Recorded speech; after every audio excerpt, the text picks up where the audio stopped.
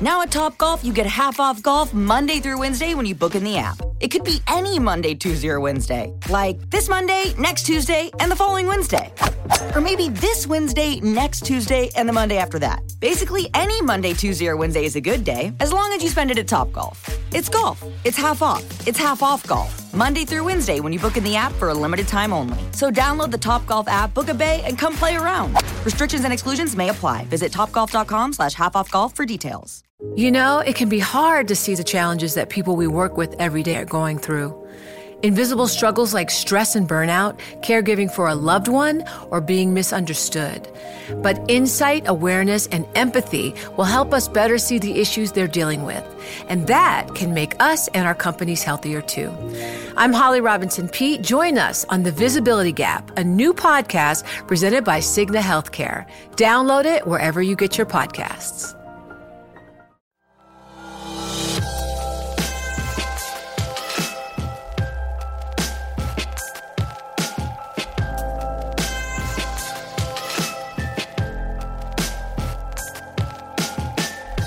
The day the paintings were unveiled, my mom called and she said, I don't like the color of Michelle Obama's skin. Yeah. And I was like, Mom, that's what Amy Sherald does. And she's like, I don't like it. And I'm like, a lot of people did. I'd say a lot of black people didn't. Right. So take me back to now I'm conceiving this and I'm going to go with my skin choice. That's why she chose me. I didn't force that on her. She knew that you were going to give her that gray black. Absolutely. That's why Did you talk about that choice specifically? You were like, it wasn't even a real conversation. It was like, I like your work and I want you to be the one to paint me. And I'm like, well, this is how I paint. She's like, that's what we want. They chose us for a reason. They chose us because there's like this break in history right now. Yes. And everybody needs to know this happened. And these portraits have to be as special as the moment, because they may not ever happen again. I am so excited for this episode. I've been waiting to do this interview for a year and a half, and finally it's here. My homegirl, Amy Sherald, is a major league portrait painter who painted the official portrait of the First Lady, Michelle Obama. It's hanging in the National Portrait Gallery right now. Before that commission, Amy was a big name in the art world, but now she's a crossover star with fans who weren't even into art that much before, but they love her, they're inspired by her, and with good reason. She's an awesome person, a great painter, and a former rapper. We're going to get into that. She's going to rap a little, and it's amazing. Before we go too far, a little housekeeping, because Torre Show is about to go into a new chapter. The Patreon era starts now. We're producing 2 episodes a week now, dropping on Wednesday and Friday, but the Friday eps will be exclusive to Patreon, so you got to pay $5 a month to get those Patreon exclusive eps. Coming up on the Patreon side, we're going to have Sheila E., Joy Bryant, Neil deGrasse Tyson, Morris Day, and more. Go to patreon.com/Torre Show. That's patreon.com/Torre Show. And you'll be able to get in the Friday Patreon exclusives. Also starting next week on Wednesdays, our free listeners will get 30 minutes of my Wednesday interviews, while Patreon listeners will get the full 60 or 70 or 80, however long minutes of the Wednesday shows. Coming up on the Wednesday side, we got David Alan Grier, the author Edwidge Danticat, and a crazy one with Dame Dash. I can't wait for you to hear that. So our Patreon supporters will get the full Friday exclusives and the full 60 minutes of our Wednesday eps. Our team is growing. There's 5 people working on the show now. We're ready to give you more. So here it comes. Join us at patreon.com/Torre Show to get the best of Torre Show. And if you can join on the $20 tier while it's still open, you get to suggest questions and guests. And if I choose your question, I'll say your name on the show as I ask the question. Speaking of the show, let's get back to today's guest, the incomparable Amy Sherald, a woman who's a brilliant painter with an amazing sense of color. And we're going to talk about that and her process and the whole story of how she went to the White House, met with Michelle and Barack, and ended up getting the commission of a lifetime not long after she was broke. Amy is also a woman who's walking around with someone else's heart in her body. We're going to talk about that. And she's also got a new heart, figuratively, by which I mean she's deeply in love, for the first time in her life, and she lights up when she talks about it. We're going to get into all that and more. It's the legendary Amy Sherald on Touré Show.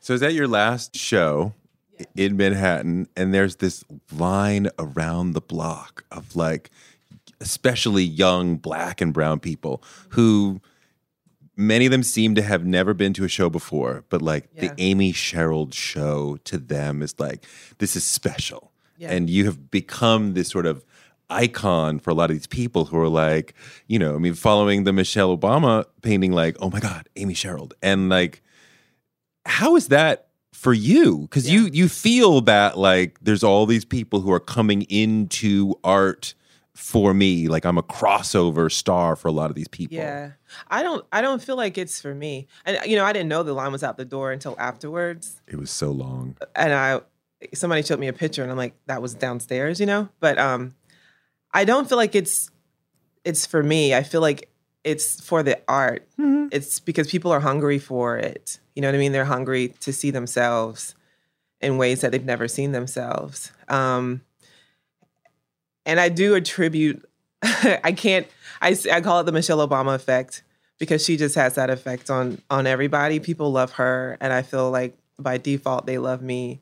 And I just happen to make great work too, so that just makes it even better. But I think there's definitely an excitement at seeing a young Black woman. Yeah, for sure. Making art and being celebrated for it, and they can understand the art. It's relatable. And it's reflective. Yeah. It's loving. It's kind. And the vibe that night was all love.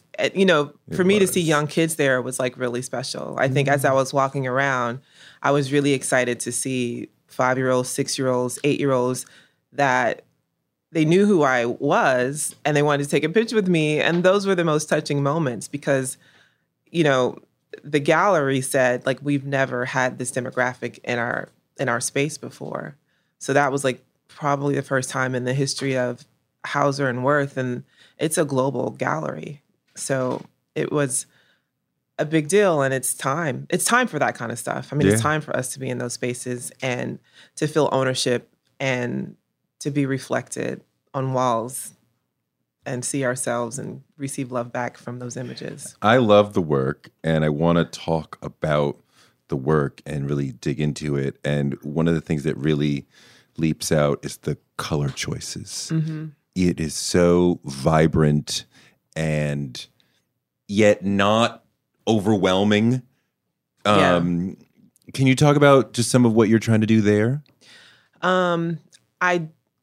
Everything that I do is intuitive, and I don't try to do it. It's just what happens when I make the work, you know? So I have an image in my head.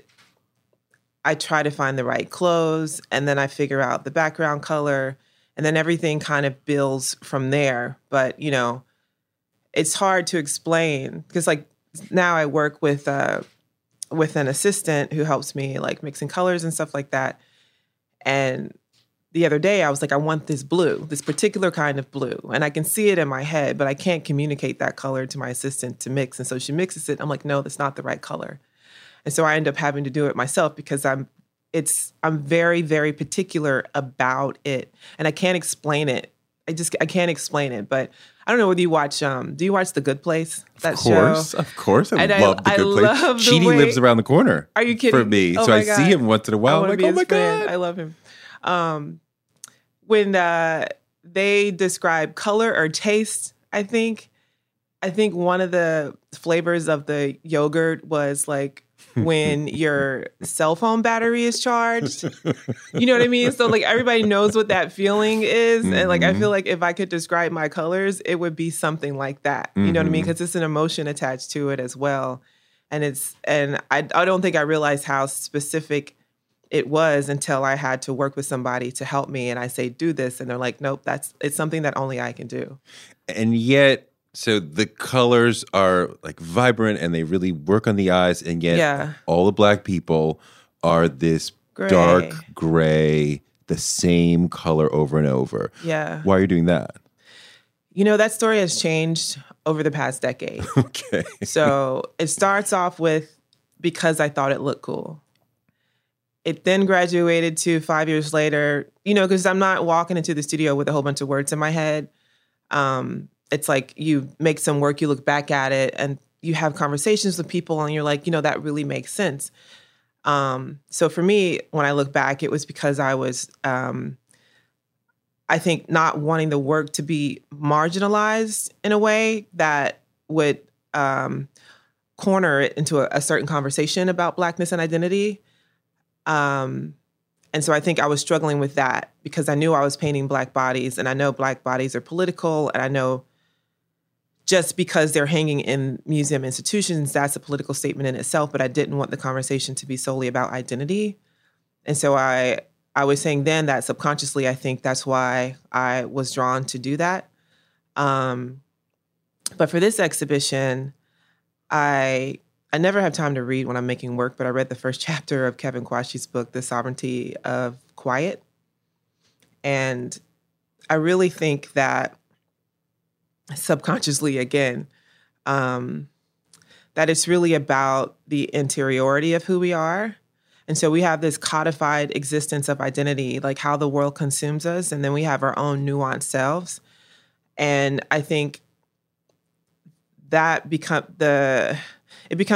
our real selves become a shadow of who we really are because we're constantly bombarded with these images in the media of like the bigger idea of who we are as like Black people, the stereotypes and all that. So I really feel like it's about the interior, and the interior doesn't really have any color. The interior is a different experience, and nobody really knows about our interior life except for us, and we share who we are with each other in these very intimate spaces.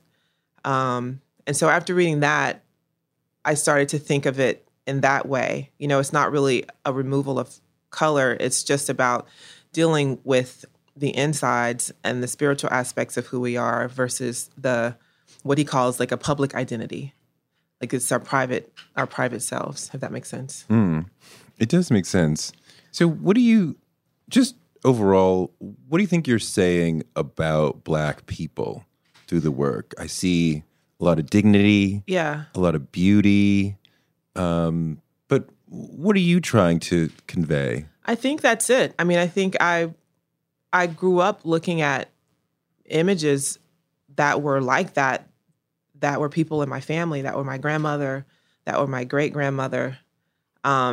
And when you look at older photographs, I mean, we're dressed up, like it's a different kind of feeling. Like you don't get that same aesthetic in 2020 as you did when you take a photograph in 1935. Right. My mom's age. Now. And so, yeah. And there was a lot of, when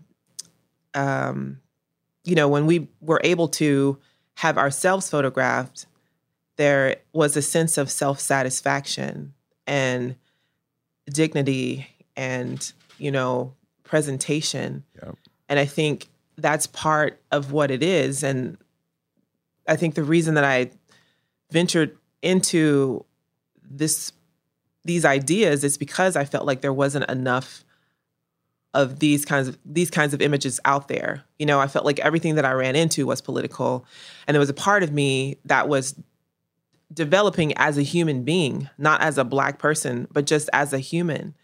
And as a woman who wanted to release myself from race and gender and religion and all those things that we are, that are pushed into our face and we're told who we are. Like my mom told me who to worship. She told me what my life was going to be like because I was a Black girl. First day of school, she said, this is what they're going to think of you. This is how you have to act. These are the rules of life for you as a young Black person, So you grow up with a lot of heaviness that most kids don't have to deal with. You know what I mean? Yeah. So my niece is 6 years old. She already knew she was different by 6. My friend Dana, her son Josh, he's white. He is 11 and he's like, what is Black? Like, you know what I mean? Like he's so free in his mind. And like Karis has already learned the rules of race, and she's a young girl. So I wanted to feel free from that. And I wanted to, and maybe this was because, I was on my way to getting a heart transplant, not knowing what my life was going to be like living for 10 years, thinking that it could be over in 10 years. But I wanted to get down to the essence of who I really was as a person without all of the noise of that public identity, without all of the reactionary emotions that we have to walk around with every day, because it's exhausting. And also without the guilt of feeling like I'm leaving behind my people, because we're, you have multiple experiences all at the same time. You know what I mean? Based off of like what I see on the news, it's like I'm deeply hurt by maybe the death of a young Black child. And at the same time, I'm working through my own existential feelings of like the privileges that I have because I was able to receive an education and the freedom to kind of self-evaluate and search for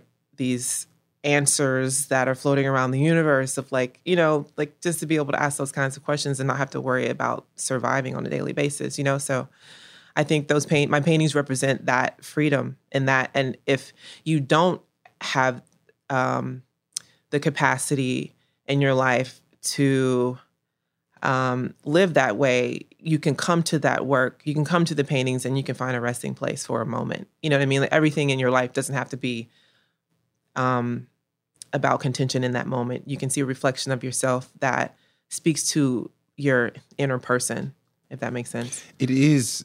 They are calming. Despite this explosion of color, I get a sense of calm. Yeah. And I'm just in a communion with a person who's just standing there calm in themselves, like they're settled in themselves. They're not stressed. They're not running. So I do see some of what you're talking about and that communion that I can have of like, this is not the painful Black experience. This is the self-care part of it. Right? And historical pleasure is okay. You know what I mean? Like we have to somehow turn that around for our kids.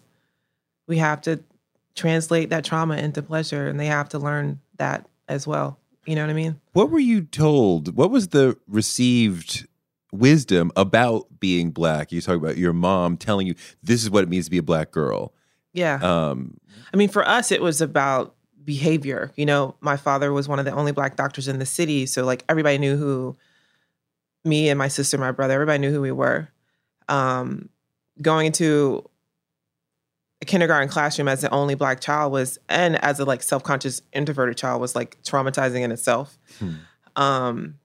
But it was really just about like, if you do this, they're going to look at you this way. Like if you talk loud in class, they're going to look at you one way. If another student talks loud in class, they're not going to react the same way. Don't perpetuate the stereotypes. Right. It's that, it's like, but then you're like, what's a stereotype? I'm 5. Like, I don't, you know what I mean?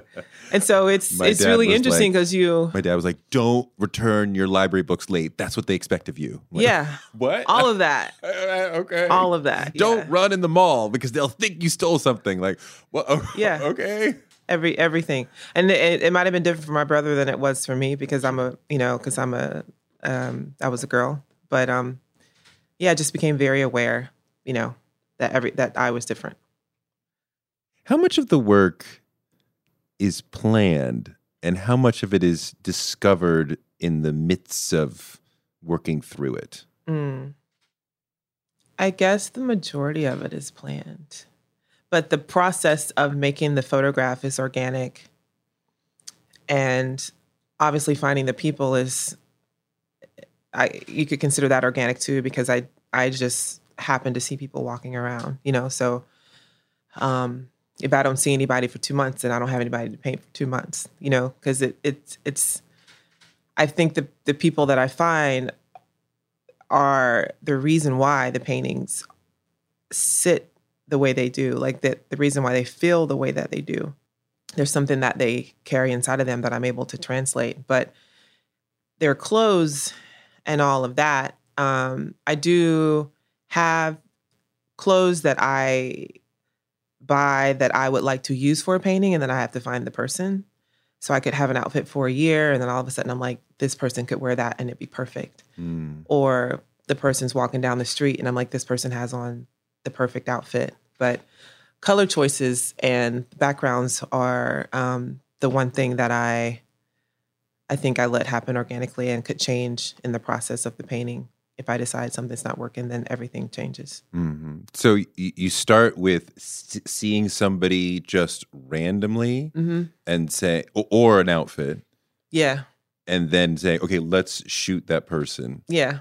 Do they come to the studio or can you just do it on the street? They come to the studio. So you speak to them and say... Yeah, I'm like, hey, so, I know this is painter. weird, but this is... I would like to paint you. This is my website. It'll only take an hour. I try to let them know it's not going to take a long time. You'll get this much money for it. And are people more saying, oh, I know who you are? Or is it still like, hi, I'm Amy Sherald. I'm not weird. I'm a painter. You can trust me. It depends. Sometimes they know who I am, and then sometimes they don't, but then they realize they did. And sometimes they don't know at all. And I don't really talk a lot about it. I'm just like, this is what I do. And I'm not like, hey, so I painted Michelle and I would like to paint you too. No, that's not a bad opening. Yeah. So you photograph me and then what happens? And then I proceed to figure out the background color based off of what you have on. And then I paint the canvas, the color of the background. And then I draw the figure onto the color with charcoal so that I can work and rework it, because charcoal wipes off. And then I start the painting. But by that time, I figured out the palette of the whole piece. So the colors may change, but the pose never does change. Because once I capture that pose through the viewfinder, then that's it. And that could take me up to an hour, depending on how comfortable they are. And because the paintings are so simple, and I don't paint people hey, hands in the air or whatever. So it's I really have to focus on building a psychological tension with these little movements and little things. Your hand might be in a fist and I might move your finger up a quarter of a centimeter, just to create mid-motion kind of movement, even though the rest of the body is still. Mm-hmm. But I think those things are highly legible when you look at the work. What's the hardest part of the body or the face to do? The face is easy. I feel like you put a lot of effort into noses. Yeah. Pretty much every other painting, I make one of the eyes higher than the other by accident. And then I have to go back and fix it because I just get into it and then I forget to look at what I'm doing. That would be very Picasso. And then I'm then I have to ask everybody in the studio, come look at this. Do you see anything wrong? Because then I'm too lazy to really change it. But you're talking about a millimeter off. Yeah, it's a millimeter like that. But sometimes it's just enough. Because if their head's tilted, I can kind of get away with it. Because everybody's face isn't symmetrical. Right. But I tend to paint them symmetrically because if somebody's one nostril is bigger than the other, and I paint it that way, then people think that I drew it wrong. Right. So so everybody gets a little plastic surgery. Or what would you call that? Sure. Paintbrush surgery? Yeah. I don't know. But yeah, so those are the eye. A lot of other people have said to me, the eye is a particular challenge because it's such a focal point. Yeah. Because it's so expressive. Yeah. Right. I mean, is that true for you, or you're no, the eye's easy? I think they're easy. I think they're hard when I'm not painting the right person, though. Because if I can feel their spirit in it, then I can get that to come out of the eyes. There's some paintings, if you go to the National Portrait Gallery, there's some paintings in there that are dead. You look at them and it's just color on a canvas. That's it. The eyes are dead. And it's not even that it's not painted well. It just doesn't have any living energy in it. And I don't know how some paintings end up with that living energy and how some paintings don't, but you can see the difference. You don't know how? I don't know how. I just know I see it. You see it, but you don't know how. And it doesn't have to be realistically painted because Alice Neal's paintings, for example, have that living energy in them. Mm-hmm. And this what we see in the Mona Lisa? Like perhaps the most famous example that I saw the Mona Lisa. I was not impressed. I was not impressed either, but I wonder if it's because it's already like culturally dead to us because we've seen it a million times when we first encounter it. But the reason why it's shown all over the world is because at some point it had this energy that people are like, oh my God, the eyes follow you. It's alive. I would have to go back and look at it again and not do it so with my eyes rolling. What's a famous painting that people may, just so people may have an idea, visual reference that you say, this is alive? I don't know. Like, I'm thinking about this painting that I saw when it's between LL Cool J and Michelle Obama at the National Portrait Gallery.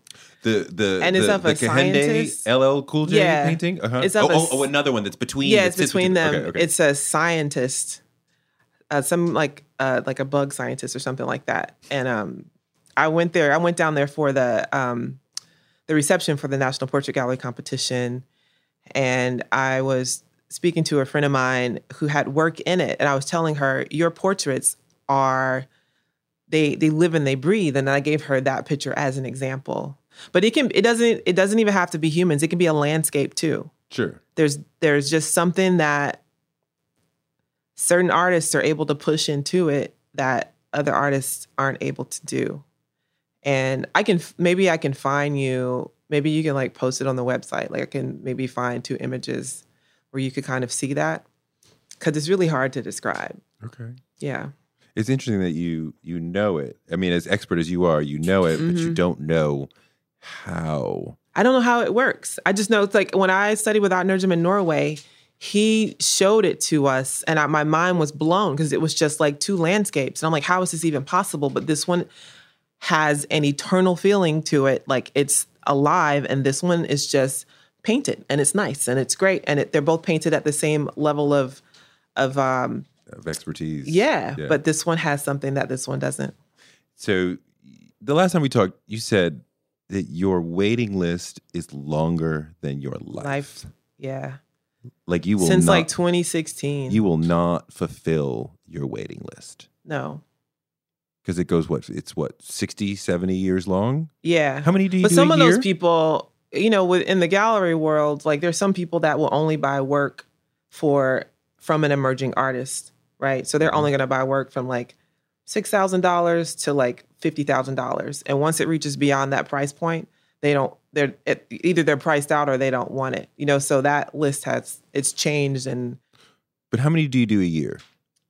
13 if they're all regular size, but with these larger paintings, probably 10. You can do 10 a year. Yeah. And your waiting list is what, 100 or something? Probably, yeah. 200? Yeah. So does that mean that you can't really change your style?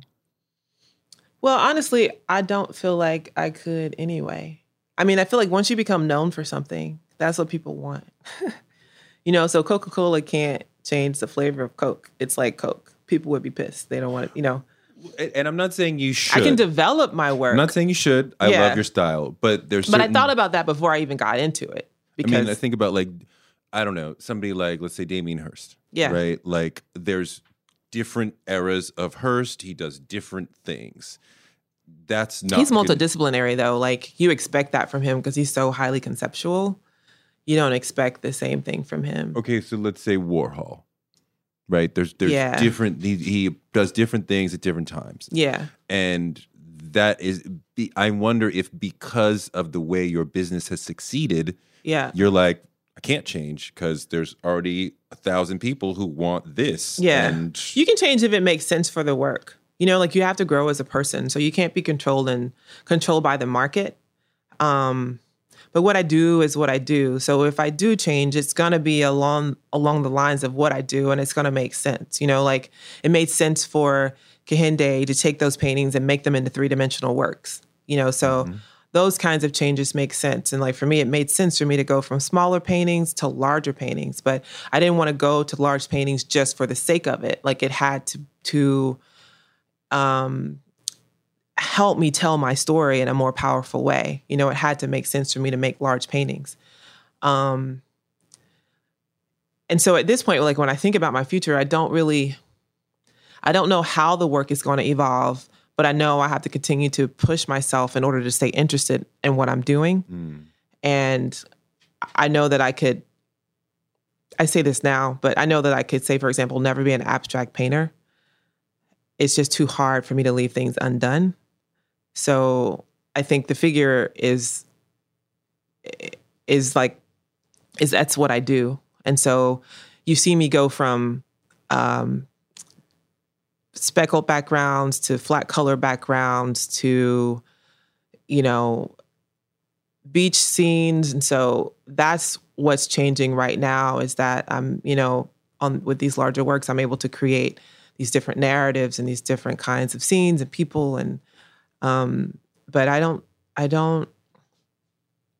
think I will change so much so that you won't be able to look at it and not know that I did it.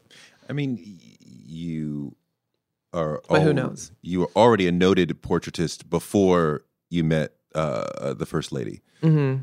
But it's interesting to me that you say you couldn't be an abstractionist because, at least to me, your color choices are so interesting that even if there was no figure and it was just Amy making a color statement, I would be like, this is amazing. Yeah. And the portrait choices are equally amazing. I think it's how I see it, though. Because I see work and I'm like, I could never let that sit. Like, you have to know when something is finished. How do you know when it's finished? For me, it's like, because it's just done. Like, I can't, I've tightened up all the lines. I've done everything. But with a Rothko or like something like that, you have to be able to leave things undone, and you have to see beauty in something that's almost incomplete. Like, there's a science to abstraction that I don't have the DNA for because I would overwork it, if that makes sense. Yeah. There's definitely a finish line to cross with the figure. But with anything else, I can spot a beautiful abstract painting a mile away because I look for symmetry in everything. And I feel like if you're a good painter, like it's kind of there, even if it's just in your color choices and building a foreground, middle ground, and a background. But I don't think I could leave it on. Like, I have natural hair, and it's, you can't, and I try to perfect it, right? So like that would be me as an abstract painter. Like, I wake up in the morning, my afro is smushed to one side of my head, and I spend 45 minutes to an hour trying to make it look like organized chaos. Yeah. And it's like, you can't make your hair look, I mean, like, it is what it is. It's like funky, it's kinky hair, So that would be me in like an abstract painting. Each one takes about a month? Yeah. The larger paintings took a few months. They were taxing physically. It was a lot of standing on ladders for long hours, and it was a lot. What's the schedule? Are you afternoon painter? Try to get to the studio by 9, and if we're not close to a deadline, then I like to be out of there by 6:30. Oh, so it's like normal working hours. I want to be home. I want to go home and like eat dinner and watch This Is Us. I want to chill. What else do you watch that you love? That show specifically, and The Good Place. I know it's been on for a while, but like I just found it. I do a lot of documentaries and Casual on Hulu. I think it's on CBS or something, but that show Casual, Last Man on Earth, Jane the Virgin. Jane the Virgin. Yeah. And that Moore's Chestnut Police show is pretty good too. I wasn't expecting to like it as much as I did. So part of the beauty of having an hour plus for this show is that, I'm like, don't tell me the short story. Like, don't yada yada anything. Tell me the long story. So just for posterity, so we can have this recorded down, hopefully 50, 100 years later. Tell me the whole story of the Michelle Obama commission. The whole story. Yeah. Well, I was born in 1973. No, I'm kidding.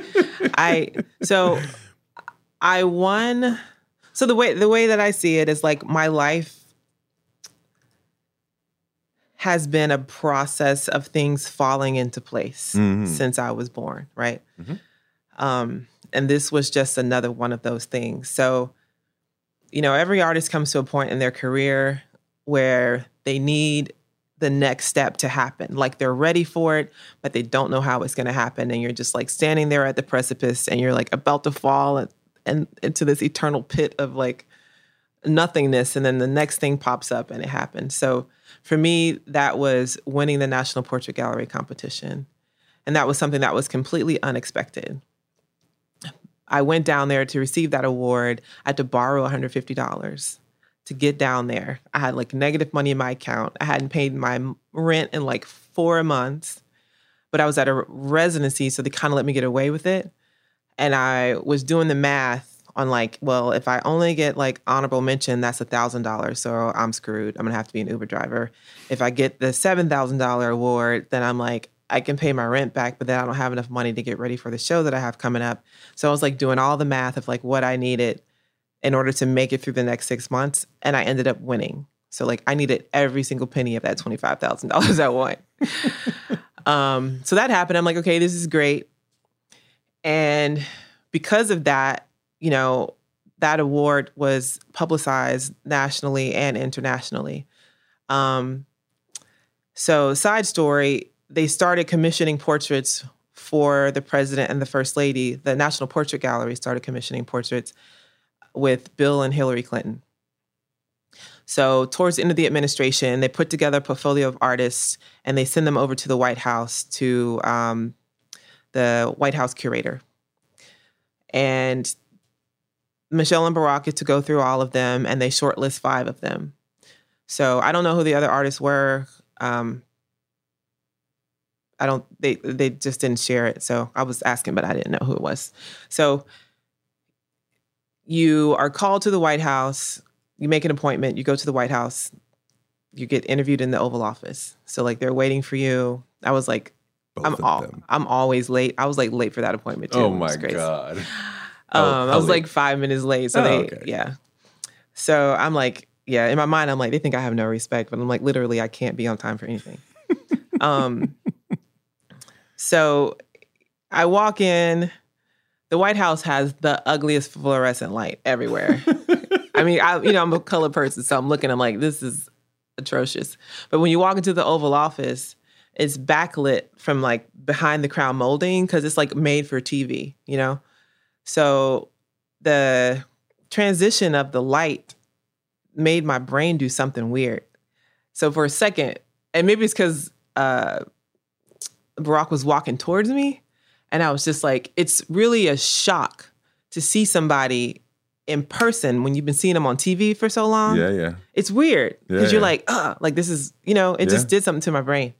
So I'm just sitting there looking at him like, wow, like you're tall and your ears look just like they do. And the character, like he looks exactly, you know what I mean? Like, they stick out. Yeah, it's so cute. So I'm like, Amy, say something. And he walks up to me. It's like, hello, nice to meet you. I'm like, nice to meet you too. And I was just nervous. That was a good Barack. Yeah. I was just nervous. So of course. It just so happened that we all had on the same color. So my friend's mom had taken me shopping to like get the perfect like sheath dress. And I had on kitten heels for the first time, but they were like leopard print blue bottoms or something like that. So I had on this like sheath dress that was like a taupe browny color. He had on that beige kind of suit that everybody tweeted about when he wore it. Oh, the tan? That top. Yeah, it was like tan suit. Oh. It was a little bit darker though, so I think it was a different one. And she had on like a brown dress. And he's like, oh, looks like you got the memo. And I'm like, memo? What? Did I forget something? Because you're like not present. Right. So anyway, we sat down, we had a conversation. That was the first time I met Thelma Golden too. So that was exciting. Amazing curator. Yeah. And so we just talked for 30 minutes just about, the two of you and Thelma. Yeah. Michelle, Barack, Thelma, the White House curator. I think his name is Mr. Allman. I can't remember. And another woman. What did you talk about? Life, like what else I did outside of painting, working in Baltimore City jail, community stuff, what my work meant to me, how I, what the things that I've been thinking about when it came to her portrait. And then he was like, how would you paint me? And I was like, to be honest, I never thought about it. And she was like, no, this is for me, honey. Like, you know. So, because you were up for both, or rather either. I think so. I know that they had picked artists that could painted either men really well, which I'm assuming one of them was Kehinde, obviously, and then some artists that painted men and women. So I do men and women. So I could have painted either one of them. But I think she was really interested. And I went there with the assumption of that it was going to be me and her. Influencer. It's a word that gets tossed around a lot these days. There is a woman who went the distance, who broke ground as the first true influencer by living a remarkable life. Her name, Elizabeth Taylor. I'm Katy Perry. This is the story of the original influencer. This is Elizabeth the First. Elizabeth the First, the podcast, wherever you listen. So yeah, I don't remember what I talked about at all. Like, I just know it was at that moment. general. What were some of the thoughts that you had for the painting you might do about her? Well, the first thing I did when I found out, when I was just approached with the idea, was that just look at all the pictures that she had on the internet, like so many of them. And I knew that I wanted to do something that felt more private, because that's the beautiful thing about painting and portraiture, is that you can offer a more intimate part of somebody in a way that's different from photography. Mm-hmm.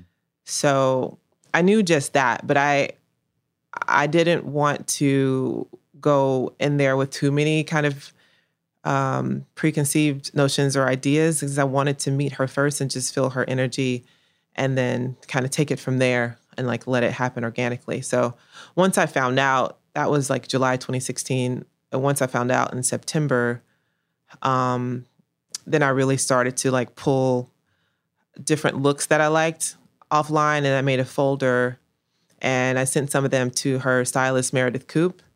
And we started to go back and forth about, you know, what I wanted. So it's like color and pattern were really important. And so she sent me 11 dresses, and I picked out 4.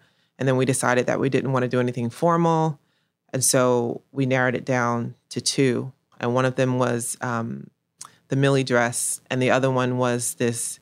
It wasn't the one I wanted, actually. It was like a floral print, but it wasn't the floral print that I had seen in the first image that she sent me, because they were all things that were on the runway that season. Mm-hmm. And I can't remember the designer for that one. Last night I was thinking about it too, because I was like wondering if it was Tom Brown. But it was like really animated, but it was like her the first 4 years. Mm-hmm. Like the first 4 years, it was like the kind of J. Crew skirts with belts and cardigans. And at that time, you know, when I think about my work personally, like it all kind of has that kind of neatness feel to it. Mm-hmm. But when I saw the Millie dress, I was immediately drawn to it because of the patterns on it. And because they read European art, but they also read to me like the G-spin quilters was the first thing that I thought of when I saw that. And so for me, that was a way to tie her into Black history without it being like, you know, super, like, I guess, didactic or whatever. But I really wanted the floral dress first, but then like the more we got into the process of it, the more I realized that Millie dress was like the perfect dress. And so she showed up to be photographed, and I decided to only photograph her in that one, and I just nixed the other one. Go back for a moment to, because we went a little fast through having the conversation. Yeah. To them saying, okay, it's you. Yeah. I mean, did they call you? The Kim Sayet from the National Portrait Gallery called me. And said what? Can you sit, are you sitting down? And I was like standing there with paintbrushes in my hand because I was working because I had a deadline. And they told me, And for some reason, I tend to be very underreactive in situations that I should be overreactive. So I was like, okay, that's cool. That's cool. I'm glad she chose me. And I sat down for a second and I picked my dog up and I was like, your mom's going to be famous, you know? Like I had a moment, but I never really had one of those like, ee! Like people jump up and down screaming. Yeah. I never had one of those. But I did have a few moments in the car like that year because I had to stay a secret it was supposed to stay a secret up until the unveiling, but somebody leaked it. But it had to stay a secret for a year and a half. I had moments in you know how you're like, you just living your life and all of a sudden you feel everything that you've accomplished in your life in like 5-second span and it makes you tear up, but then it goes away as quickly as it came. Yeah. It's kind of like that, you know, where I don't want to say I allowed myself to feel it, but like it would become present in my emotional space. I could be sitting at a red light or something and I would feel the gratefulness of like having a heart beating in my body that belongs to another woman, having this opportunity and recognizing that this, like, I'm living my dreams, you know? And so all those like moments of gratitude, like I would have those moments of gratitude about being chosen. And what that meant for me was like just the opportunity to give back, you know, which is like really important to me. So just being able to pay it forward. But I never was like, oh my God. You know, I was just like, I'm just not that person.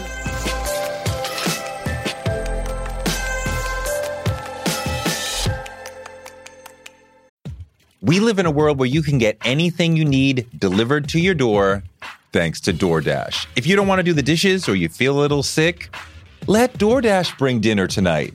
My family uses DoorDash all the time because it connects us to our favorite restaurants without us having to drive. Last night, we got some Indian food for my wife, some gumbo for me, and sushi for the kids. And everyone was happy, and we didn't have to do the dishes. The process of ordering was quick and easy, and I love DoorDash for real. So I was so happy to do this for them because I'm a customer, because I know DoorDash is your door to more. Must be over 21 to order alcohol. Alcohol available only in select markets. DoorDash, your door to more. Download the DoorDash app now to get almost anything delivered. One of the people who helped inspire me to want to be in broadcasting is Oprah Winfrey. She's an inspiration for so many of us, but her daytime talk show was so incredible. And it told me that you could be Black and authentic and real on TV. And that made me want to do it too. Black Stories, Black Truths is NPR's new collection that's a celebration of Blackness. Each of NPR's Black voices are as direct, varied, distinct, and nuanced as the Black experience itself. In the Black Stories, Black Truths collection, you'll hear stories of joy, resilience, empowerment, and how to create world-shifting things out of struggle. Every episode is a living account of what it means to be Black today, told from a unique Black perspective. Black perspectives that haven't always been centered in the telling of America's story, but now they are the story. On NPR's Black Stories, Black Truths, you'll find a collection of some of NPR's best podcast episodes celebrating the Black experience. Hear a feed of episodes from across NPR's podcasts that center Black voices. Turn on NPR today and hear a range of voices as varied, as nuanced, and as Black as we are. Stories should never be about us without us. Listen now to Black Stories, Black Truths from NPR, wherever you get your podcasts. So when you look at science fiction, they talk a lot about the year 2020. A lot of people predicted that by now we would be in the future, teleporting to work or living on Mars. Where's my jetpack? I don't have a jetpack, and none of us do. Maybe Elon Musk does, but a lot of predictions about the future were wrong. Usually, predictions about the future are wrong. They say, if you want to make God laugh, make a plan. So we never really know what's going to happen in the future. So that's why you need to get life insurance right. That's where Policy Genius can help. Policy Genius makes finding the right life insurance a breeze. In minutes, you can compare quotes from the top insurers and find the best price. You can save $1,500 or more a year using Policy Genius to compare life insurance policies. And once you apply, they handle all the paperwork and the red tape. They make it easy. And they can also help you find the right home or auto insurance or disability insurance, whatever you need. And when you have the right insurance, you can sleep well at night knowing if the future happens, you'll be covered. You'll be taken care of. So if your science fiction dreams for 2020 still haven't become scientific fact, don't get discouraged. Get life insurance. It takes care of you and your family. God forbid something happens. And it just takes just a few minutes to find the best price and apply at policygenius.com. Policy Genius, because we always get the future wrong, so we got to get life insurance right. If you love Torre's show and you miss the days of me talking about politics on MSNBC, and really, who doesn't, then check out my other podcast, Democracy-ish, where I sit with Danielle Moody Mills and argue and strategize about the 2020 race from a black and progressive perspective. The way in which fucking media failed this past weekend, some of the most reputable outlets to some of the trashiest ones, they all fucking failed. You can find Democracy-ish wherever podcasts are streamed. All right, back to Torre's show. I think when something nice happens to me, you have that moment of excitement, and I think I can also be underreactive in the same way. But then you also have that moment of responsibility. That's where, of also like, that kicks in. Holy crap, I got to do this and I got to be good at this. And wow, this is a lot. I was like, oh shit, Black Twitter. And what if Black Twitter hates it? Were you really thinking about Black Twitter? Black Twitter's mean, man. Black Twitter don't like you. You need to move to another country. I mean, suddenly I've done, 1,000 paintings. And this is the one everyone will see and will judge me on. And so you feel the pressure. You do. Because everybody loves her. Literally the whole world loves her. Yeah. So it's like trying to make the perfect painting of Jesus. Should he be black? Should he be white? Should he be tan? She's bigger than Jesus. She's bigger than Jesus. Exactly. So you gave her, let me say it this way. The day the paintings were unveiled, my mom called. She did not know you. She loves the art world. She did not know you. And she said, I don't like the color of Michelle Obama's skin. Yeah. And I was like, Mom, that's what Amy Sherald does. And she's like, I don't like it. And I'm like, a lot of people did. I'd say a lot of black people didn't. Right. So take me back to now I'm conceiving this and I'm going to go with my skin choice. That's why she chose me. I didn't force that on her. She knew that you were going to give her that gray black. Absolutely. That's why Did you talk about that choice specifically? Or you were like, it wasn't even a real conversation. It was like, I like your work and I want you to be the one to paint me. And I'm like, well, this is how I paint. She's like, that's what we want. That's why the painting is hanging in the National Portrait Gallery. I mean, I think that's why my work is what it is. I mean, it's like I do Amy Sherald, and if she didn't want me to paint her that way, then I would have been like, I'm really sorry, but I can't take this job. Okay. Did you think about, well, what is Black Twitter, Black America, Black whatever going to say? They're like, I forgot in that moment.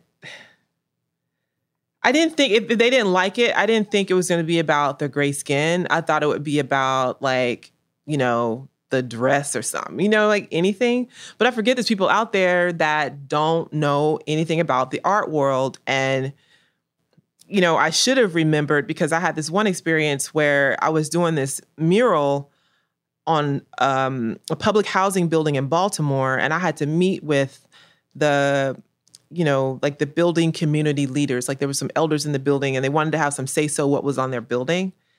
And when they saw my paintings, one of them was a painting of this older Black gentleman. He had on a seersucker suit with a bow tie and he had a rabbit and a fedora. And it reminded he must have been like 67 or 70. He was offended by it because it made him think of minstrels. And so it's like we have different ways of seeing ourselves based on like how we're seen in the world. And his granddaughters looked, he's like, well, my granddaughter looked at it and she thought it was beautiful, but she's also not carrying the same baggage, so it's like, I thought it was going to be like some kind of issues like that. But I know that everybody is not familiar with conceptual art. And there's work like my friend Jefferson Penders that, in the art world is fantastic. And he had a piece hanging in like a corporate lobby somewhere, and like a FedEx driver came in to make a delivery. She was offended by it. And it was like, he's a Black artist and this is a Black person. And so, I wasn't thinking about that though. I don't know why I wasn't, but I wasn't thinking about the skin part because I'm like, what's the big deal about the skin? But I got like one email I got, this woman was like, we had our first Black lady and we couldn't even have her painted as a Black woman. But I'm like, she is painted as a Black woman. Yeah.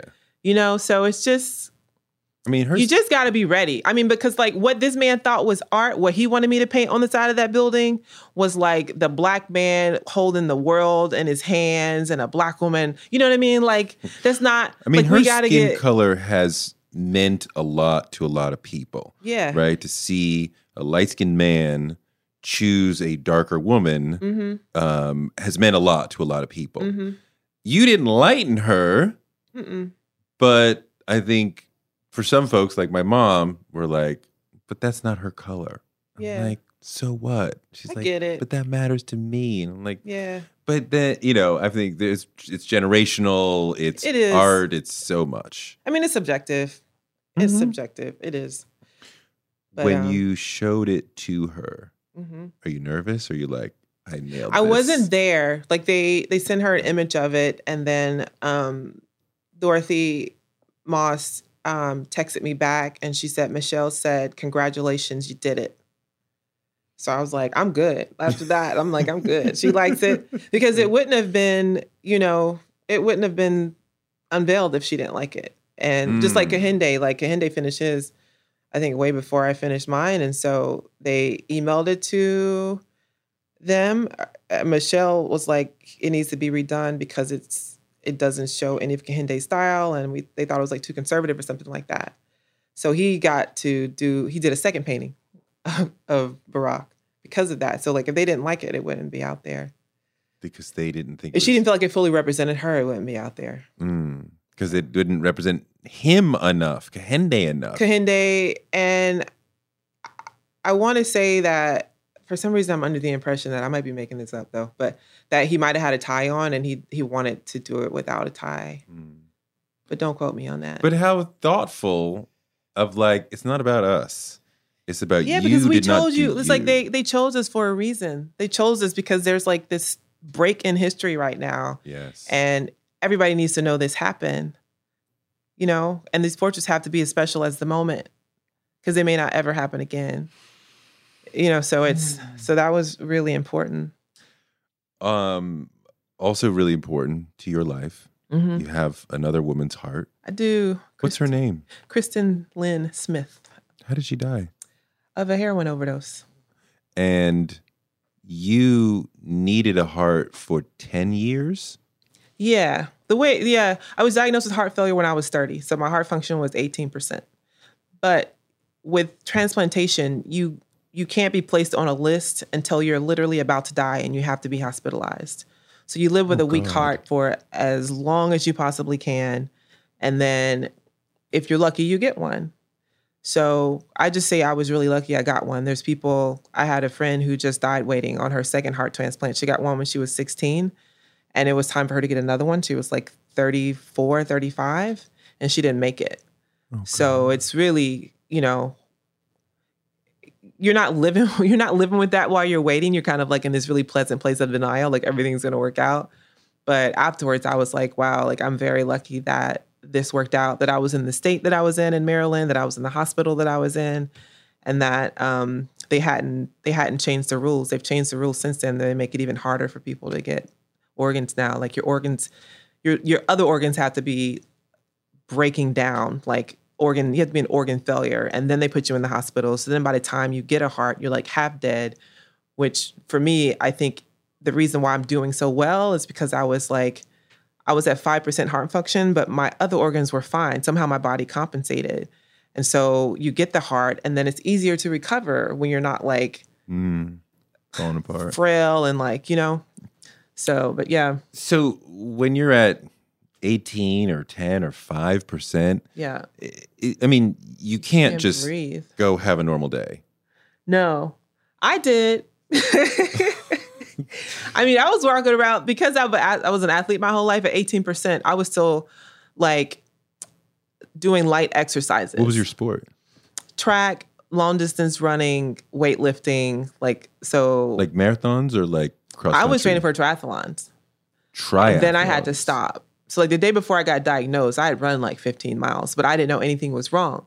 So, basketball players or athletes, they just like drop dead, the heart stops. I remember that. Because nobody knows they have heart failure. Mm-hmm. I would have been one of those people. But I pushed to get an examination before I was going to do this like big race. And then I found out randomly that I had heart failure, but I didn't have any symptoms. How many triathlons have you done? I haven't done any. I didn't get a chance to. You were training for the first one. Yeah. I've been training for 2 years. You could swim? Yeah, I learned how to swim. You learn how to swim as a kid, but like I learned how to like swim where you're like, you're turning your head like two sides. And, right. Yeah. Right. You're really comfortable in the water. No, I still can't. My mom can't either. It's terrible. But you got to learn. I know. And I'm telling my kids, you got to learn. And they're like, but you don't know how to swim. And I'm like, shut up. Get in the water. Yeah, I was just in Barbados and the driver that we had there was telling us that they just throw the kids in the water. It's like, I learned how to swim because they just pushed me out the boat. So now you're at 100%. Yeah. Well, 70%. Like nobody's heart beats at 100%. Okay. Yeah, that's what I learned too. So will you need another one if you live to a certain age? Hopefully not. They don't really have, they know that I think it's like, it may last at minimum 20 years. That's if you don't get any rejection. Like I could walk out of here tomorrow and my body could be like, hell no, we don't want this in us anymore. And then I would end up in the hospital and I could need another one tomorrow. Or it just could last the way it has been, knock on wood, that, I may need one when I'm 65. I don't know. You just never know. But you have a very zen attitude about this. I mean, This is the loosest you've been. I'm good with my life. I'm good with my life. Like if I died tomorrow, I'm still good with my life. Like the only reason I don't want to leave is because I got to be here and take care of my niece and my dog, And I'm in love now for the first time. Right. So that's amazing. Right. Found love later in life. Yeah. And now you're all up in it. It's great. Later love is great. It's like no bullshit. You said you were catching up for lost time in terms of like, I want to spend all my time with him because it's later love. And then I was like, okay with not having kids, because I was like 40 and single. So I'm like, it's not going to happen. And I was fine with that. And then you meet your person and you're like, damn it, I want to have a fucking baby with you now. And so, but then you're like 46 and you have like 2 ovaries, like no eggs. So then, so then the creative process starts, which is obviously complicated for me because I've had a transplant. So I can carry a child, but it's like high risk. So we're trying to figure out like adoption or like egg donor, which is weird. I thought I was okay with it until a couple weeks ago. I went online just to like look, you can like partially register to the websites and they send you, it's like match.com. It's like, there's like a list of women and their, like their education level, their height, their temperament and stuff like that. And like, nobody's good enough to be me. You know what I mean? I'm like, you're not tall enough. You're not smart enough. I don't like your nose. Like, because I got to look at this kid. And it's just weird. I'm like, okay, I don't know where this egg donor thing's going to work out. Because like, I got to find the perfect version of myself. Right. I want the person to have my hair color at least. And like, partially look like me. She has to be at least 5'10". So I don't know. It got weird, like real fast with that. Real fast. Tell me about being a rapper or wanting to be a rapper. I still want to be a rapper. You still want to be a rapper? I don't think I bars? do. You have bars? I was like a fake rapper because you remember Boss? Yes. I wanted to be like Detroit. Boss. Yeah. She was dope. Yeah. Yeah. And so you remember her. the Highland Place her. Mobsters? Remember Dallas's group, the Highland Place Mobsters? No. They were like his first band. And I used to hang out with this guy that was in the band called Chip. His name was Chip. And Fletcher. And so I was like a freshman in college. Like, went to a Catholic school. Listened to Ice Cube. I blame Ice Cube on the fact that I even curse now to this day because of that song, Fuck the Police. Fuck the Police. He's like, police, eat a dick straight up. You know why? I got jacked just the other night. It was like that song and I memorized it. I was 19 years old and everything. I've had a potty mouth ever since then. But yeah, the rap thing didn't work out because my mom was like, what are you talking about guns for? You don't have one. You know, my name was the Gold Digger. The Gold Digger. Yeah, it's like, I'm a gold digger, a bitch killer. I wouldn't hesitate to pull a trigger on a motherfucking pussy nigga.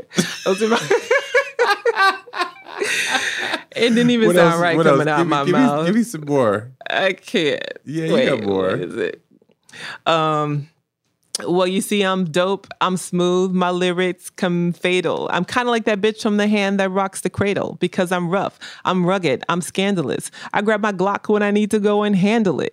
Niggas try to step to me, they gets to stretcher. I'm down with the basic and can't forget my nigga Fletcher because I'm making hits like I'm making coffee. Never hesitate to say, back the fuck up off me. Back the fuck up off me. Stupid. Wow. I'm making hits like I'm making coffee. Back the fuck up off me. That's what's up. That was the 18s. That's what's up. That was stupid. And mom was like, what? No. Yeah, no. I couldn't have done it anyway. Because you wanted to be a painter from early. I did, yeah. From when? As long as I can remember. Really? Yeah. This was always the dream? It was always something that was inside of me. It was weird. It's like, I don't know what else I would have been. Like, it was either that or I would have been like Mashama Bailey. I would have been a chef. You know? Those two things are only things that really resonated with me. It was like cooking and painting. But those weren't things that Black parents born in the 1930s could like imagine their children doing. Cooking and painting? Yeah. It's like, no, mom was like, you want to do what? Like, what does that even mean? Like, you want to be an artist. And so, you know, at 84, she still she doesn't know my world. You know what I mean? So if I said like, yeah, the Whitney bought one of my paintings, she'd be like, Whitney Houston? Like, she doesn't get it. You know, she doesn't understand that people pay a lot of money for paintings and that it's like a cultural legacy. And, you know, she's just relieved that I will be financially stable. That's all she ever really cared about. Yeah. Is that, you know? So how do you feel about the overall art business structure in terms of X collector buys your painting off the wall from Hauser and Wirth? What percentage of that do you get? Industry cut is 50-50. Oh, wow. Yeah. I think unless you're like Jeff Koons, I think because his work sells for like $1 jillion, I feel like at that point, you can be like, it's going to be 70-30. Or, you know. 70-30. So you give half to your gallery? Mm-hmm. Is that worth it? Mm-hmm. Yeah. When you're with the right gallery, yeah. Because they do all the work. Yeah. They're working for it. If you're working for it like half, like you're working for it. Yeah. Well, they're the ones paying, you know, hundreds of thousands of dollars for like a booth at Art Basel. You know what I mean? Like they have access to those collectors, like the high level collectors. And I guess you could kind of you could probably sell out of your studio, but I also feel like that you would hit a ceiling at some point. Like you kind of need, in order for your market value to increase to, you know, the hundreds of thousands of millions, you kind of need that gallery brand and validation. What does eating healthy mean to you? Whatever your eating goals, Thrive Market is the best place to get all your groceries and household essentials. And getting Thrive shipped to your door is like having a great supermarket right outside your house. I love that Thrive Market carries brands with the highest quality ingredients and ethical sourcing methods. Whether you're looking for organic kid snacks or low sugar alternatives or gluten-free essentials, Thrive Market's got it, and their site lets you curate your shopping experience quickly. And as a Thrive member, I save on every order, usually about 30%, which of course I love. And when you join, you help a family in need with the membership matching program. Join in on the savings with Thrive Market today and get 30% off your first order plus a $60 gift for free. Go to thrivemarket.com/Touré for 30% off your first order plus that free $60 gift. That's Thrive, THRIVE market.com/Touré. thrivemarket.com/Touré. This episode is brought to you by Visit Williamsburg. In Williamsburg, Virginia, there's never too much of a good thing. Whether you're a foodie, a golfer, a history buff, a shopaholic, an outdoor enthusiast, or a thrill seeker, you'll find what you came for here and more. So ask yourself, what is it you want? Discover Williamsburg and plan your trip at visitwilliamsburg.com. What does it cost to get Amy Sherald now? I can't say that. We cannot say that. Okay, we can figure it out. But then if that collector sells it to somebody else, you get none of Nada. That. But it raises the value of the next work you're going to do. Well, scarcity creates value. Mm-hmm. And the reason why paintings can be sold for so much is because there's only one. Mm-hmm. But if I produced 100 paintings a year, they would be less expensive. Mm-hmm. You know, so there's an art business choice to making 10 a year. No, that's just I'm a slow painter. Mm. Yeah, but it works. It works for me because I want my production level to just be what it would be if I was doing it all myself. I mean, in terms of the art world, you could hire an assistant to paint the background and then you come in and do the face. Yeah. I have people paint my backgrounds. Like that's, they can just sew a canvas and paint a background color. And, it's impossible for me to make 13 paintings a year by myself because there's only 12 months in a year. Mm-hmm. Right. Mm-hmm. So I need assistants to help me with the basic stuff, the stuff at the bottom, or if there's a sweater that needs stuff filled in, then I need them to fill it in first so that I can come back and paint it. That kind of stuff just makes sense because it makes your life more efficient. And that way, as a 46-year-old woman, I'm not in the studio 12 hours a day because I was like killing myself. Mm. And it's just, it gets to be too much. And then you start to hate what you're doing. And I hated what I was doing. I love what I was doing, but I was like working 7 days a week, too hard, 12 hours a day. I was like losing weight. And it was, I was like, I would like end up in the hospital for 4 days, like with the flu, and hadn't been around anybody with the flu. You know what I mean? Like your body just starts to break down. So it's good to have an assistant there for a number of reasons. One, because it speeds up the process because they can do the primary things that need to happen first.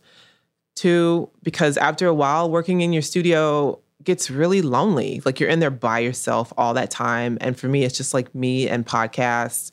And then like conversations become really awkward because like, you're like, did you hear that Touré podcast yesterday? I was like, it never was like so all your references are just like strange blips.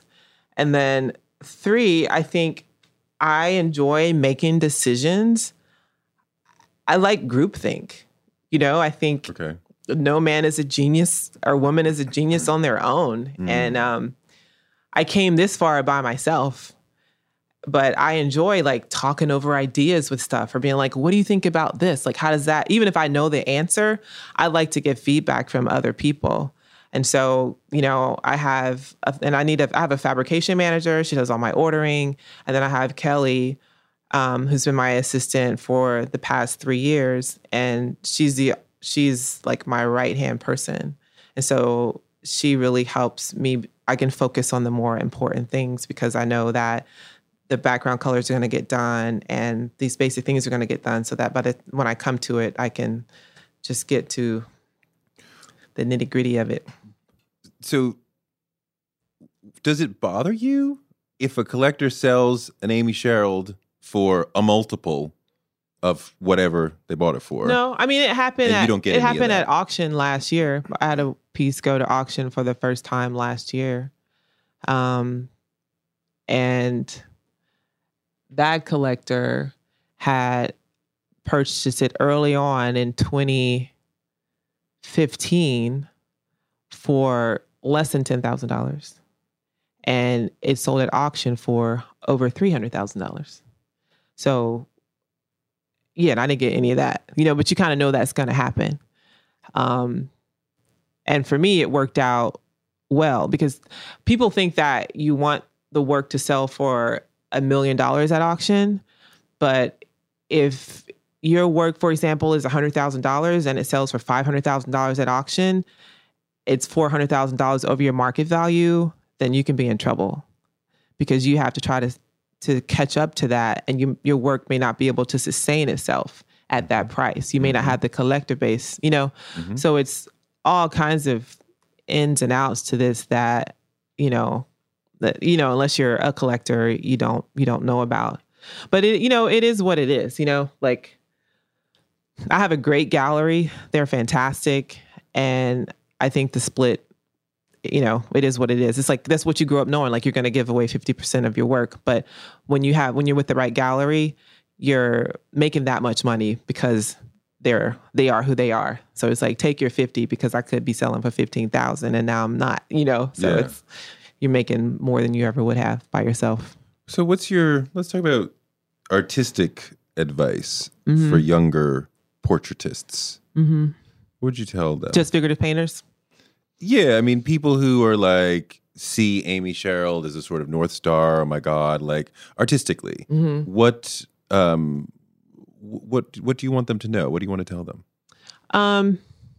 When artists come to me for things, I just say, you just have to keep working. Like you need to keep working. This will not happen unless you continue to work. And I don't offer a lot of specific advice because I know for me, you're going to grow if you keep working. The things that need to happen in your work are going to happen if you keep working. So the key is to keep working and set up your life so that you can keep working.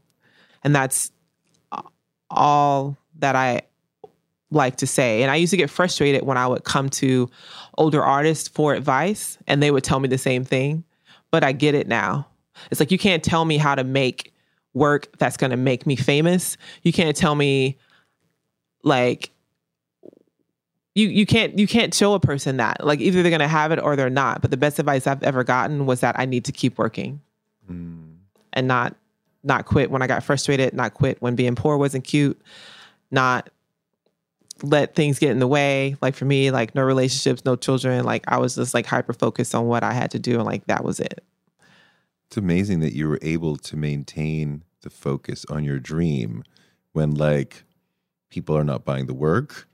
The personal life is not going anywhere, right? You're like, the bank account is like in the red. Mm-hmm. What in that moment, and it wasn't a moment, what in that period of your life led you to say, just keep going? You just know. Like there's something inside of me that I just knew. Right? So I'm not a religious person. Or that you couldn't do anything else. That I couldn't do anything else. That there was something inside of me that told me that this was my destiny. And I don't, like I said, I'm not a religious person, but I've had these moments in my life where you hear that weird voice. And for me, it's always like a man with a deep voice. I'm not sure why, but you hear that voice and you're like, you just know to keep pushing, So like when I talk to kids, like, my partner Kevin makes fun of me because Micah had asked me to have some kids come to my studio one day. And so 40 of them piled in there and he just happened to be there. And, I always say this. I'm like, so there's 40 of you guys in here. And I said, one of you guys might make it. The rest of you guys won't. And he was like, wow. And he was like, that made me feel so uncomfortable. Like, you were killing dreams. And I was like, no, but there was that one kid in that crowd that was like, that shit ain't gonna be me. You know what I mean? It's like, and everyone else that felt defeated, they were gonna be defeated in 5 years anyway. If my words defeated them, then they were never gonna make it in the first place. You didn't say you will make it and the rest of you won't, right? It's just a blanket. One of you will make it. So the one who really has the dream that won't die thinks, right, maybe 5 of them thought, or maybe 40 of them thought, I will be the one. Yeah. Right? Yeah. But that's the way that it is. It's like you have to have that willpower. You cannot be weak. You cannot be faint of heart. Like, you have to push through, and you have to be smart. And it's not some magical moment where somebody finds you on the street. It's like there's a strategy to this, and you pay attention to art history, you pay attention to what work is out there now, and you look for what art history needs. And I think like that's what I know I did. It's like I was looking around trying to figure out what I wanted to make as an artist, and I couldn't figure out what that was. The work that I made in grad school sucked. It was just like bad. And so I knew I had to figure out what I was going to make. And it took me 2 years to figure it out. But I had an epiphany one day that at that point in 2009, I hadn't seen any paintings of Black people just being Black. And I was like, that's what I'm supposed to be doing. Like, that's the voice I'm going to be in this conversation of all these different artists. This is what I'm going to add to it, And it was kind of around, when did you write your book, Post Black? It came out 2012. And so it was kind of, it wasn't around. So like, what was I doing in 2012? I was getting a heart transplant in 2012. But I think for me, reading your book was also an affirmation for me that I was kind of moving in the right direction, As many conversations were being had around like the terminology of post-Black, I was like, that's how complicated Black is that there can be a there's no post-Chinese or anything like that, but that's how complicated it is. It's like, it's so crazy that word can even exist, that term can even exist, post-Black, but there's something to it. You know what I mean? There's something to it because Black is something that is technically, it's a construction, so we're trying to deconstruct here without losing who we are, if that makes sense. I mean, so many people have just not read the book and taken it like I was saying post-racial, which is not it's absolutely no such thing as that. No. I felt like there was a construction that was forced upon us by certain people, perhaps the older generation, perhaps certain members of our generation, and there's a large group of us who is saying, no, I want to perform or embody Blackness differently, and I'll do it my way, and I'm not going to go for the conventions and the strictures and the traditional ways that you did it. I want to do it with more whatever it is. And I think a lot of people heard what I was saying, and I think a lot of people misunderstood it as well. And you live with that. Yeah. Well, I thought it was genius. So I was like, this is where it's at. Like, this is how you can't evolve as a person if you're constantly in a reactionary space. You can't be present inside of yourself. And we need to be present inside of ourselves in order to really think our way through all of these, like, our historical presence in this day and time. I mean, it's just everything, it felt really complicated, but for me, that was the way to simplify it, was to just be like, let's just start with the basics of who we are and then bring in the rest. What has having money afforded you? A self-esteem. Really? You feel different when you have money. People are lying if they say they don't. Because I feel like I'm fine no matter what now. You know what I mean? Like, even if my boyfriend broke up with me, I'd be like, I'm fine because I got money. You know, it's like, you can make yourself like, fine, I'll just like go on vacation a lot. I won't be sad. I'll go to Barbados and sit on the beach because I got money. You know, so it makes you feel, I feel like, I just feel safer. I feel better in life. I do feel a responsibility as a Black person. You know, I feel like if I get money, then like along this journey, I got to figure out how I can make this work for my community as well.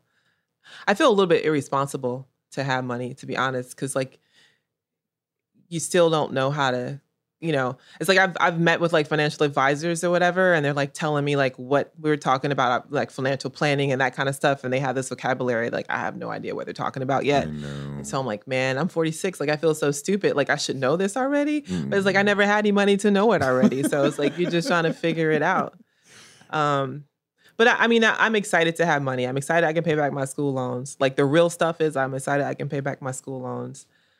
I am excited that if I see something now, I can buy it and I don't have to stress out about it. You know what I mean? Like 5 years ago, I bought a pair of Stuart Weitzman boots for $700 on a credit card.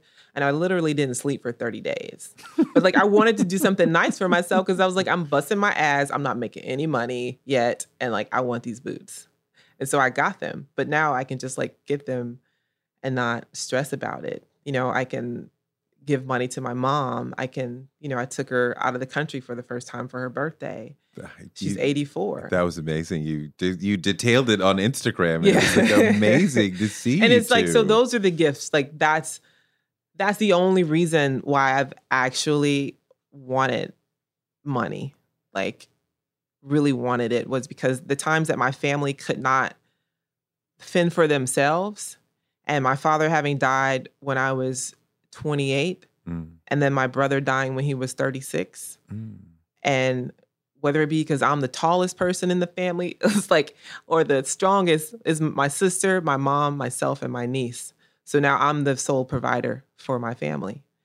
And it stressed me out that I was like pursuing this career that allowed me to have no financial flexibility when I needed to. Cause I was waiting tables so I could like pick up a shift to like, you know, send money home if I needed to or whatever. But you can't help anybody but yourself. And that always bothered me. And so for me, it's a huge relief to be like, look, Mom, you're going to be fine now. Like if you need help with your insurance, if you need help with your bills, like I got you and you can relax.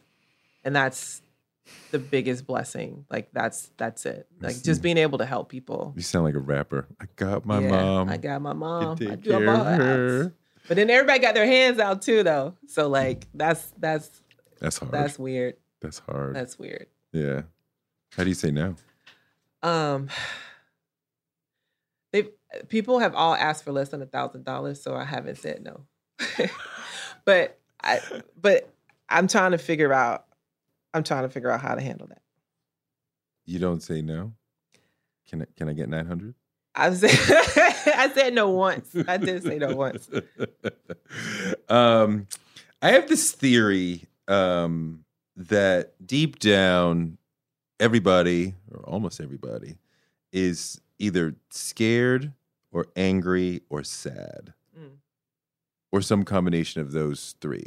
But if we get to like the bottom of your emotional well, you're not like, yay, happy, joy, joy. But you're like either scared or angry or sad. Mm-hmm. Does that fit for you? Yeah. So like, okay, maybe it's scared now. I'm scared every time I come to New York now. Because I feel like for the next 10 years, I got to be careful of my life because terrorists are going to come get me or something like that. Like Soleimani's daughter is going to, I don't know. But those are things that I'm scared of. Like I have very practical fears of like, I don't ride on the subway at 9:00 in the morning, 5:00 at night. Like I live my life to try to avoid crowds and explosives. I don't, I'm scared of. Really? You're scared of terrorists? I'm scared of random acts of violence. Yes. Yeah. I don't want to die that way. Like, there's ways I'm okay dying and there's ways I'm not okay dying. And like, that's not one of them. You know what I mean? Yes. I think about those things. Yes. I'm always looking for an exit. Like, if I go into a restaurant, I'm looking around and I'm like, okay, if somebody comes in here shooting and there's a mass shooter, which way am I going to run? Or should I just go under the table? You know what I mean? Like, I'm always preparing myself for that kind of stuff now. So maybe it is scared. I don't know. I always ask everyone toward the end, what is your superpower? What is the thing that has helped propel you to the success that you have had? I'm a realist. Can that be a superpower? Sure. I think just because I'm a realist. Yeah. Like, my sister calls me the Dalai Lama. Because why? Any situation I come into, if there's hostility, I'm able to mediate it so that everybody's okay. I can make everybody okay. Like, I know how to make people okay. Maybe that's the superpower. It's just like, I can make situations okay. You're arguing with your wife, I can make it okay. Your dog needs a leg, I can make it okay. Like, whatever it is. But I think just because I'm a realist, I guess.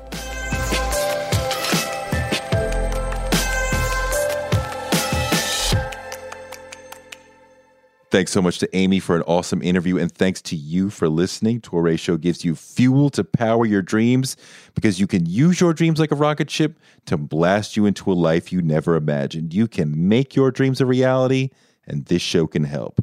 Join us at patreon.com/Touré Show for exclusive episodes, and find me on Twitter at Touré and on Instagram at Touré Show. Please leave a review on iTunes and tell your friends about the show.